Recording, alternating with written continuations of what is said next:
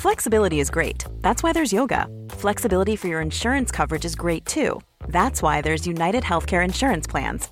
Underwritten by Golden Rule Insurance Company, United Healthcare Insurance Plans offer flexible, budget-friendly coverage for medical, vision, dental, and more.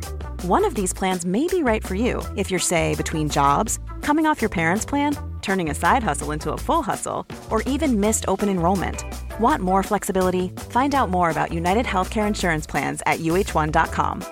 Quality sleep is essential for boosting energy, recovery, and well-being. So, take your sleep to the next level with Sleep Number. With a Sleep Number smart bed, you can individualize your comfort level and enjoy a better sleep night after night. J.D. Power ranks Sleep Number number 1 in customer satisfaction with mattresses purchased in-store. And now the Queen Sleep Number C4 smart bed is only $1,599, a saving of $300, only for a limited time. For J.D. Power 2023 award information, visit jdpower.com/awards. Only at Sleep Number stores or sleepnumber.com.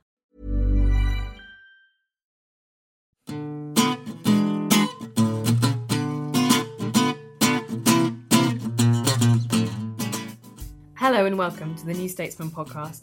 I'm Deputy Editor Helen Lewis, and every week the team and I will be bringing you an exciting mixture of discussion, interviews and stories. This week we discuss our Ed the Unready cover story with Raphael Behr, who has been canvassing views about the Labour leader from the left. While Caroline Crampton and Philip Moore debate the rights and wrongs of 3D cinema, Alex Hearn and I dissect the launch of the new Xbox and PlayStations, and our art critic / deputy chief sub-editor, Tom Calver-Caresi, brings us news of 2 exhibitions at the London Tates.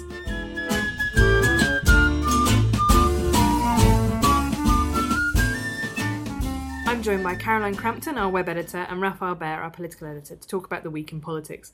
Raph, you first. You've written a cover story this week about Ed Miliband and his relationship with Labour. Basically, what's happening? Well, the question that I sort of set out to answer is, given that actually the numbers point to Labour forming a government at the next election, and so therefore they've got a 7 or 8 point poll lead. The average poll lead is around 7-8 points. The way the boundaries lie, I mean, you sort of can get all sort of stato and geeky about it, but essentially Labour can, with a vote share of about 34 or 35%, which they really ought to be able to get, given that the Lib Dems have collapsed and UKIP are eating into the Tory share and all that, that puts Ed Miliband in Downing Street, whichever way you slice it. And so he might be in a coalition with the Lib Dems, it might be a tiny majority, it might even be a minority administration, but the fact is there's a very strong chance this guy is going to be Prime Minister. And I noticed, and have noticed over a number of weeks and months even, talking to a lot of people in the Labour Party, is they don't believe it'll happen, and they feel really miserable and depressed, and they think it's not going very well. And so the question I sort of posed to myself and then to a lot of people on the left and in the Labour Party is, given that your man is about to win and he's going to be Prime Minister, why are you all so glum? And the answer was? Well, there are a number of answers. One is that they don't believe the polls, that they think that it's a sort of a lucky dividend from the Tories messing stuff up, and it's the sort of midterm thing that happens when a government makes difficult decisions, and they don't feel that Labour yet has a sort of a winning proposition. That means people, when it comes down to an actual choice between a Conservative or a Labour government, will go with enthusiasm, embrace heartily the proposition that is being offered to them. And then beyond that, the problem then becomes one of Ed himself not having the kind of evangelical capability to persuade people that he is in possession of that kind of offer. And that's particularly damaging, I think, because, I mean, that is essentially why the people who backed him. I mean, not a majority. A lot of people didn't back him. A lot of people backed other people to be leader. But, sorry, to finish the point, those who really were enthusiastic about Ed were enthusiastic about him because they thought he had a kind of progressive gift of the gab that was going to turn a light on inside Middle England's head. And they'd all go, my God, actually what we really want is a social democratic government. Now, clearly, he isn't doing that. And you've got to start thinking, well, if he isn't doing it, why not? Can he at all? And one of the things you talk about is whether or not the message discipline, this idea we're 2 years out from an election, is it better just to not give anything away so that the good bits can't be nicked and the bad bits can't be attacked? Is that strategy working? To an extent, actually, it is. Certainly the Tories find it immensely frustrating that the Labour unity is immense. It's immense and it's broad, but it's also brittle.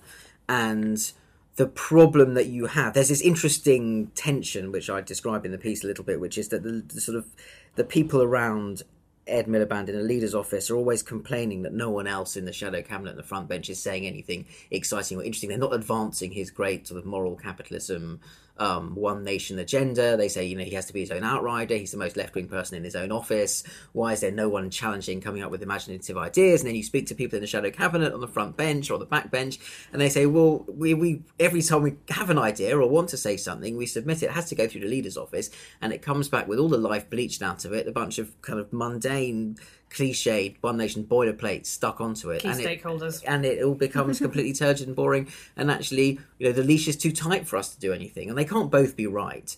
And so ultimately, the answer to your question, there is an immense kind of tactical caution that was baked into Ed Miliband when he studied politics at the feet of Gordon Brown. And I think there really is a truly passionate, radical sort of social democrat vision that he wants to get out there. And it's very hard for those two things to run alongside each other inside the same person. And ultimately, it's two Ed Milibands competing to sort of articulate what Labour is about at the moment. And Caroline, I wanted to ask you, how do you get the sense that Ed Miliband is regarded on the right? Or are they too busy? I wonder if they're too busy having a go at Cameron. So if you saw Peter Oborne's article about Lord Ashcroft this morning, saying he should shut his trap. I think what's actually worrying is that they don't really regard him at all, is that they are too busy having a go at their own side and sort of worrying about, who's the leader after next, is it Boris, who is it, than to really pay much attention to Ed Miliband at all. Whereas Raf's perfectly right, with the polling as it is, they should be really worried about him. He should be enemy number one. He should be the barrier between them returning to Downing Street. And for some reason, he just isn't seen as that. Yeah, I'd concur with that. I had a very interesting conversation with someone very influential in sort of conservative circles just the other day, who said to me, sort of asked me, as someone from the New Statesman, like, well, is Ed any good? We can't tell. People ask me that all the time. Because we look at it from the outside and you think, well, actually, he's held it together. It hasn't fallen apart. He does, in subtle ways, seem to cause us damage. I can't make up my mind because it's this weird left party that I don't really understand. Is he really brilliant or is he rubbish? Someone please give me the answer to that. And no one actually knows the answer to that question. The thing I think he needs, and this is going to sound awful, is he needs that moment that Nick Clegg had during the TV debates, where everyone just sort of abandoned their reasonable thoughts about Nick Clegg and went, oh my God, isn't he brilliant? And we need that to happen for Ed Miliband. The problem is, what people will say is he had it, and he had it with that One Nation speech, and that was the moment when the lobby went, in particular, which is an important factor, when, we really have underestimated this guy. So that's the conference speech where he spoke off the cuff, didn't have any notes, which seems to be an hour of, and it was, and that was the moment. It was quite fluid. It had some humour. It had a vision, and a lot of people said, "Crikey, actually, this is the Ed Miliband that all his closest allies and friends have always said he is capable of being. He has revealed that this is the man that he knows he can be, and finally, he's persuaded a whole bunch of people, including crucially journalists." That is, and Tories, that is the person he can be. I was getting calls from people in Downing Street and the Lib Dems the next day saying, what have you all been drinking? What's the matter with you people? It was a really boring speech. Help. Why is everyone falling over themselves, falling over Ed Miliband? And at the beginning of this year, people were saying to me, Labour people were saying, that's fine, but now we have to put flesh on the bones. Now we have to turn it into a three-dimensional political project that actually galvanises something, feels like a movement. And it's now June, and where is it? Well, on that note, on that question, in fact, I'm going to leave it. Thank you to Raf and Caroline.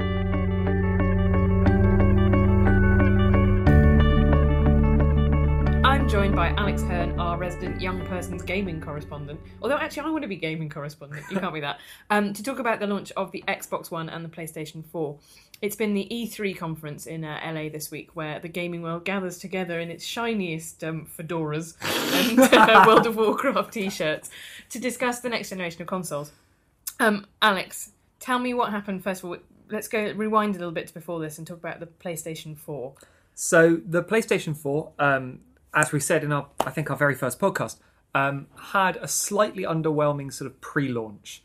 They didn't show the console at all. They showed the controller and its slightly gimmicky sort of touchscreen and motion controls. And they showed a few games that looked a lot like every other game that we've ever seen, just with more polygons, and they got the guy who made Heavy More Rain up. foliage.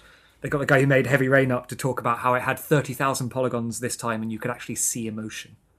Which is kind of funny because I played a lot of Heavy Rain and I enjoyed it, but you could definitely see a lot of emotion on that. I could see emotion in games that I played in the 90s, which you won't remember, but they were great. There was lots of emotion in games. And then obviously we had the Xbox One launch, which managed to, I think, accurately describe it as piss off the entire world of gaming and Microsoft mostly Reddit. They really screwed the pooch. Yeah. They managed to announce, and it completely overshadowed everything else. They announced a console which would still be sold on disc-based games, but those discs would not be playable on any other console other than the one that it was first put in without the publisher's permission.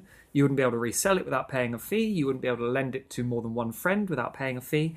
And to check that you were obeying that, it would have to connect to the internet every 24 hours or it would stop working.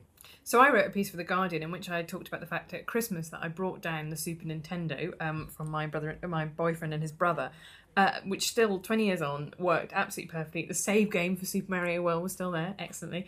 And even better than that, we can still play that game. But what's happened here is that your playing of this console, not just the games, but the console itself, is entirely dependent on Microsoft still existing and still giving you access to its check-in authentication system, right? And who wants to bet that that's still going to happen in 20 years' time? Now, the interesting thing is, it looks really like all that happened is Microsoft did it too soon. Because if you look at the PS4, as well as, Sony is making a big deal, making hay while the sun shines, and showing off that if you buy a disc on the PS4, the way you loan it to a friend is you give it to a friend. And that's it. It's that simple. There's no authentication, no nothing. But they're very careful to specify that that's about disc-based games. Because, frankly, the future of games isn't disc-based. It is downloadable games. It is streaming games, frankly. It's something like the OnLive, which was a half-assed attempt to play PC games through a box that you just plugged into your computer and they were hosted on someone else's server. This is the future of gaming. And that's going to look an awful lot like Microsoft's vision for disc-based games. You can't lend a downloadable game.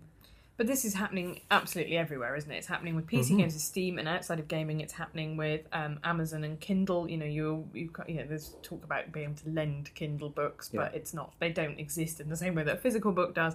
And it definitely happened. I mean, the big pioneer of all this that showed people how profitable it was iTunes and Apple, right? Exactly. I mean, fundamentally, the idea of ownership of media is dead. You don't own media, artistic works anymore. You license them on a permanent basis. But this has all come about because of piracy, right, and torrenting. Well, or it's all come about because it's a land grab that a changed format allows for. It doesn't really help piracy that much because you can still pirate downloadable games in just the same way that you can pirate non-downloadable games. And the worst thing being that presumably that then the DRM is cracked. So actually, in some ways, it's a lot more convenient to have a pirated game exactly than it is to have the one with all the kind of restrictions on it. It's something that can be done now. If you get the sense, if someone could have realistically made a vinyl that would only play on the very first turntable it played on, they would have. Because if you're making vinyls and selling vinyls, that's a really good idea because you kill the second-hand market and sell more vinyls. But on the plus side, there are places that are taking a more interesting approach to this. So there's been a lot of chatter recently about Netflix and what they did with House of Cards, and effectively they just pumped out that whole series in one. It was up to you when you decided when you wanted to watch it, right? You could sit there and watch, I guess, like 12 hours in a row. And this is the advantage of this streaming model, this lack of ownership model. But I mean, no one complained, but you can't lend House of Cards to a friend. Yeah. You can't sell it second-hand. When you stop paying Netflix for House of Cards, you no longer have House of Cards. This is the new model of media ownership. And it might be quite good for consumers or it might be quite bad for consumers. What that depends on is basically the price and the choice you get for that. But it's different. And it looks a lot more like Microsoft's vision than what Sony was pouncing on. But also the idea is that and you're talking about never really owning anything, that there are potentials that things could be taken away. If, for example, I'm thinking about something like The Verve's Bittersweet Symphony, that was subject to a copyright claim by the Stones about a refrain that was used in it. Now, presumably what would happen in a similar situation is that would get yanked from Spotify, from whatever, while that went on. And if you think you own that, you don't own that. They can effectively just suck back. Which we saw with the copyright claim based on an unlicensed copy of 1984 being sold on Amazon's Kindle. In massive irony alert. So this copy of 1984 was just, deleted without... Yeah, it was... Hey, I'm Ryan Reynolds. Recently, I asked Mint Mobile's legal team if big wireless companies are allowed to raise prices due to inflation. They said yes. And then when I asked if raising prices technically violates those onerous two-year contracts, they said, "What the f*** are you talking about, you insane Hollywood ass?" So to recap, we're cutting the price of Mint Unlimited from $30 a month to just $15 a month. Give it a try at mintmobile.com/switch. $45 up front for 3 months plus taxes and fees. Promo rate for new customers for limited time. Unlimited more than 40 gigabytes per month. Slows full terms at mintmobile.com. A publisher that specialised in publishing public domain titles, and they just thought 1984 was public domain for some reason and sold it. And then the actual copyright owners of 1984 got in touch and said that's illegal. And Amazon deleted it straight from people's Kindles without warning them. But I find this really difficult because I was thinking about reviewing books, and I get books now to review on Kindle. And if you quote from them, then, and it's something that's like a contentious legal claim or something like that, or you pick someone up on a mistake, and then someone else will go, that's not what the book says. Yeah. It's very hard for you to say, actually, they've sent me an update, and this is now, they've taken these pages out, yeah. They've had to amend this, and that kind of thing doesn't necessarily happen transparently. This and this now goes back to the very top thing of the internet is not a tool for freedom. It is a tool that is really good at making censorship and control easier. And on that depressing note, I'm going to make some joke about the NSA, but I think everyone has done all of them this week. Thank you, Alex Hearn. Thank you, Helen.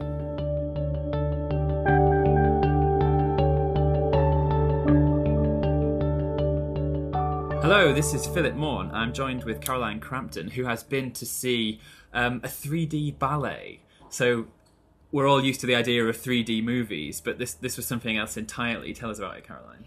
Yeah, so this was the Mariinsky Theatre in St. Petersburg is trying a new thing where they do a live 3D broadcast. Live 3D itself is not particularly tried or tested, but so it's a simultaneous 3D broadcast from their theatre, performance of Swan Lake, beamed. Initially this was just a cinema rather, in London, but I think if it works, the idea is to roll it out around the world. And you wear 3D glasses, as you would when you go to any other sort of 3D film, and you sit in the cinema and you have this bizarre experience of being able to hear everything that's happening in the theatre in St. Petersburg. So you can hear people rustling in their seats, and you can sort of they show a bit of footage of the audience to start with, so you can see people kind of looking around in space, looking at all the gilded gold and all this kind of stuff. Dressed quite differently from you guys in the cinema. From you in the cinema in London. And then the ballet starts, and it's they've done it with the same company that did the 3D on Avatar.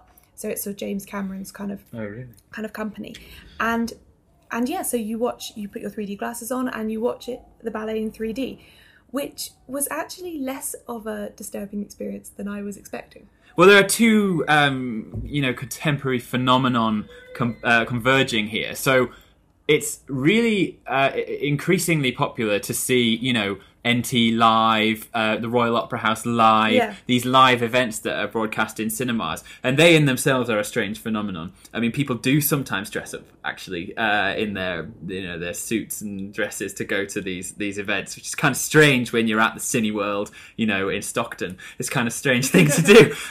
But fair enough, it's a different experience. And also 3D, which some would say, I think, from an industry point of view, has been a success. Post Avatar, the kind of post 2003 renaissance. 3D is not a new phenomenon at all. It's been around really since the dawn of cinema. The 20s, they were putting out 3D films. Exactly. Yes. So it's a kind of those things coming together. Did the 3D lend anything to that sort of going to the theatre live in a cinema? I'm not sure. I'm personally very conflicted on this because I happen to feel that if you want to go and see a ballet in the theatre, watching it not through this cinema thing, you need to be able to afford the really good seats. Right. Because with a ballet, you need to be able to see what's going on. It's not like opera, where I think you can quite happily sit right up in the gods and have a wonderful time because you can hear all the singing, you can see the gestures, it's fine. With ballet, you need to be able to see exactly what the people are doing. You need to be able to see the set, really. And especially with a ballet like Swan Lake that gets performed so often, to be able to distinguish anything new about a performance or get anything new apart from the last Swan Lake you saw, you need to be able to see what's going on.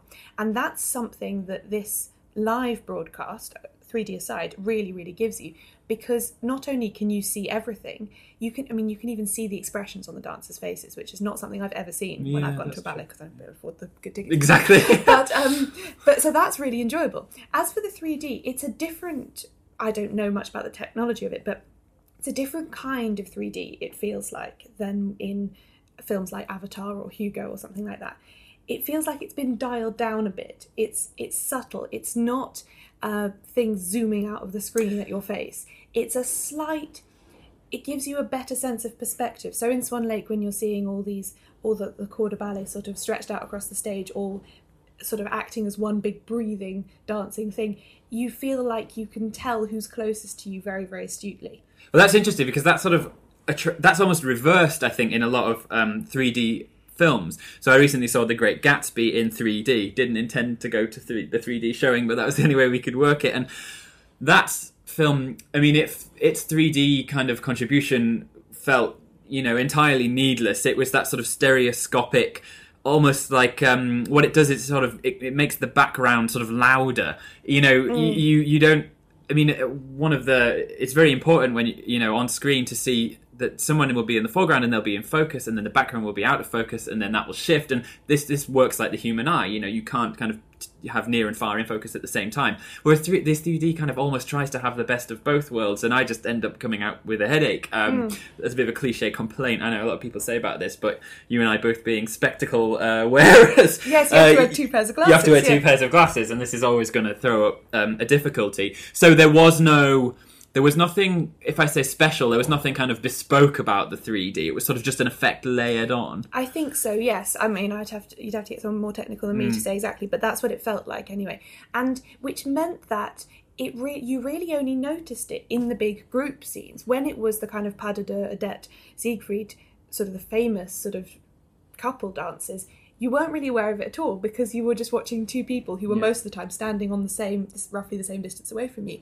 It was when you had the big sort of set piece, the kind of in the third act, the big the court scene where you've got kind of the prince and the princess sitting right at the back watching dancers in front of them. Then you really felt you've got these kind of Cossack dancers like leaping and all the rest of it. That felt really, really good. I felt like that was adding something extra. And in the piece that you wrote about this, you emphasised that this was in some ways bringing ballet to the masses. I mean, this was presumably a heck of a lot more affordable than going for the really expensive seats at the Royal Opera. Yeah, well, this is very much in a sort of test phase. Right. I'm not exactly sure how they'll price it, but I can't imagine they will price it any more than a standard cinema ticket. Yeah. Perhaps slightly more, because a ballet is often a bit longer than a film, but I don't see that it's going to be putting people out of pocket in the way that a £70, £100 ticket to go to Covent Garden is going to. Or indeed the cinema, because of course the reason the industry is so keen on 3D is that they can charge more for the tickets. You notice that your price is £2 extra than it usually is. That's because it's a 3D film. So 3D ballet, the future. 3D ballet, I liked it. I think I was more enamoured of the live transmission part. As we mentioned before, this is something that lots of sort of cultural venues have started doing, because I liked the view it gave me and I liked the affordability of it. But the 3D, I enjoyed it. I was expecting to find it horrific. I was expecting kind of well-muscled legs to kind of come zooming out past my face and not like it at all. But actually, I did feel like it, in some parts, it enhanced the effect. Thanks, Caroline.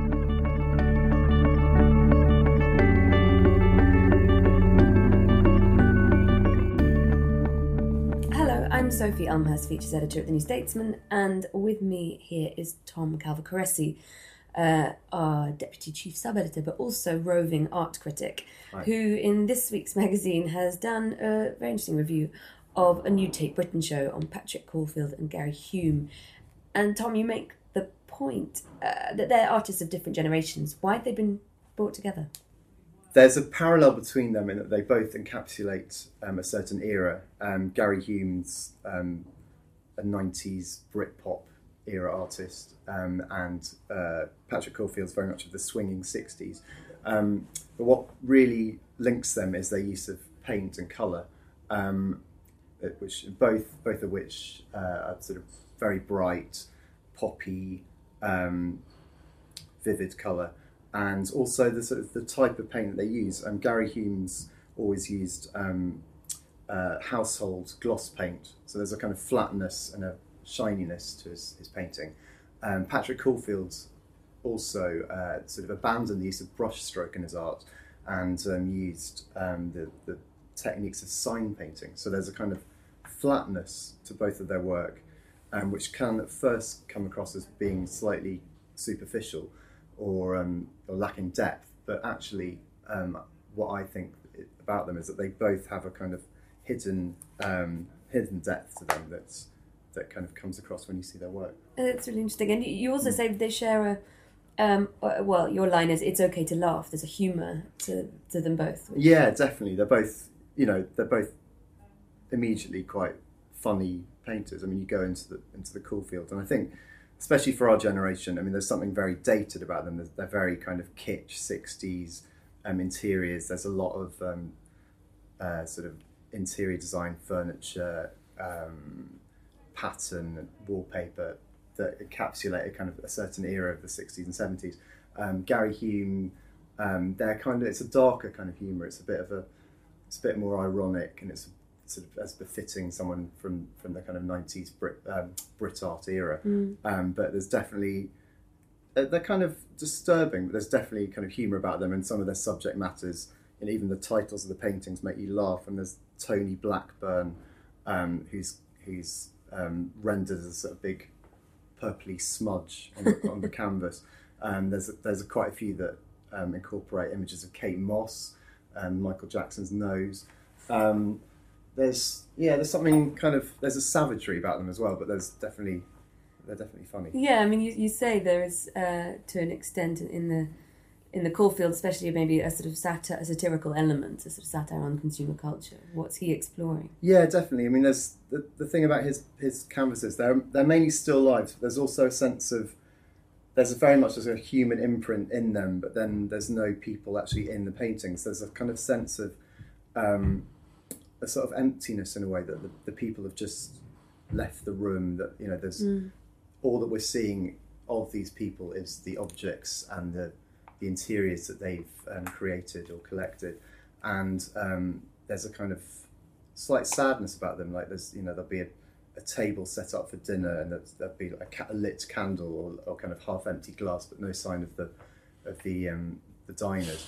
And so there's a sort of sense that, you know, there is a kind of maybe a slight satire on sort of consumer culture, or sort of soullessness, or something. Yeah, but also there's a celebratory quality to them as well. Like there's an enjoyment and there's something that they almost come out of kind of design and advertising as well. Some of the elements of them, there's an enjoyment of that whole world of design and interiors. And finally, it's unfair probably to pick a winner, but pairing the artists, as the Tate Britain has done, almost invites it. And you seem to come down on the side of Gary Hume, or at least you say that his portraits are the more biting.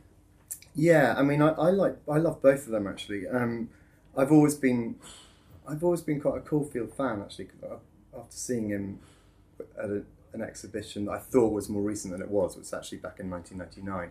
And I kind of had dismissed Gary Hume a bit before as not being as interesting, but actually after these shows, I think I have kind of reevaluated Gary Hume, and I do find his work maybe more powerful, yeah. So the show's on until the 1st of September. Do check it out.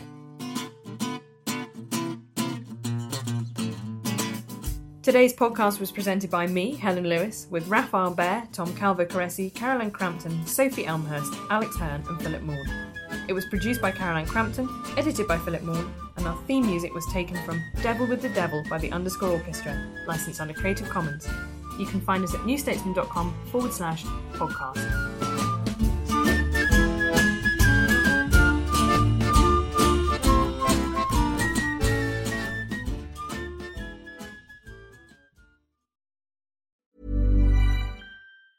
Tired of ads barging into your favorite news podcasts?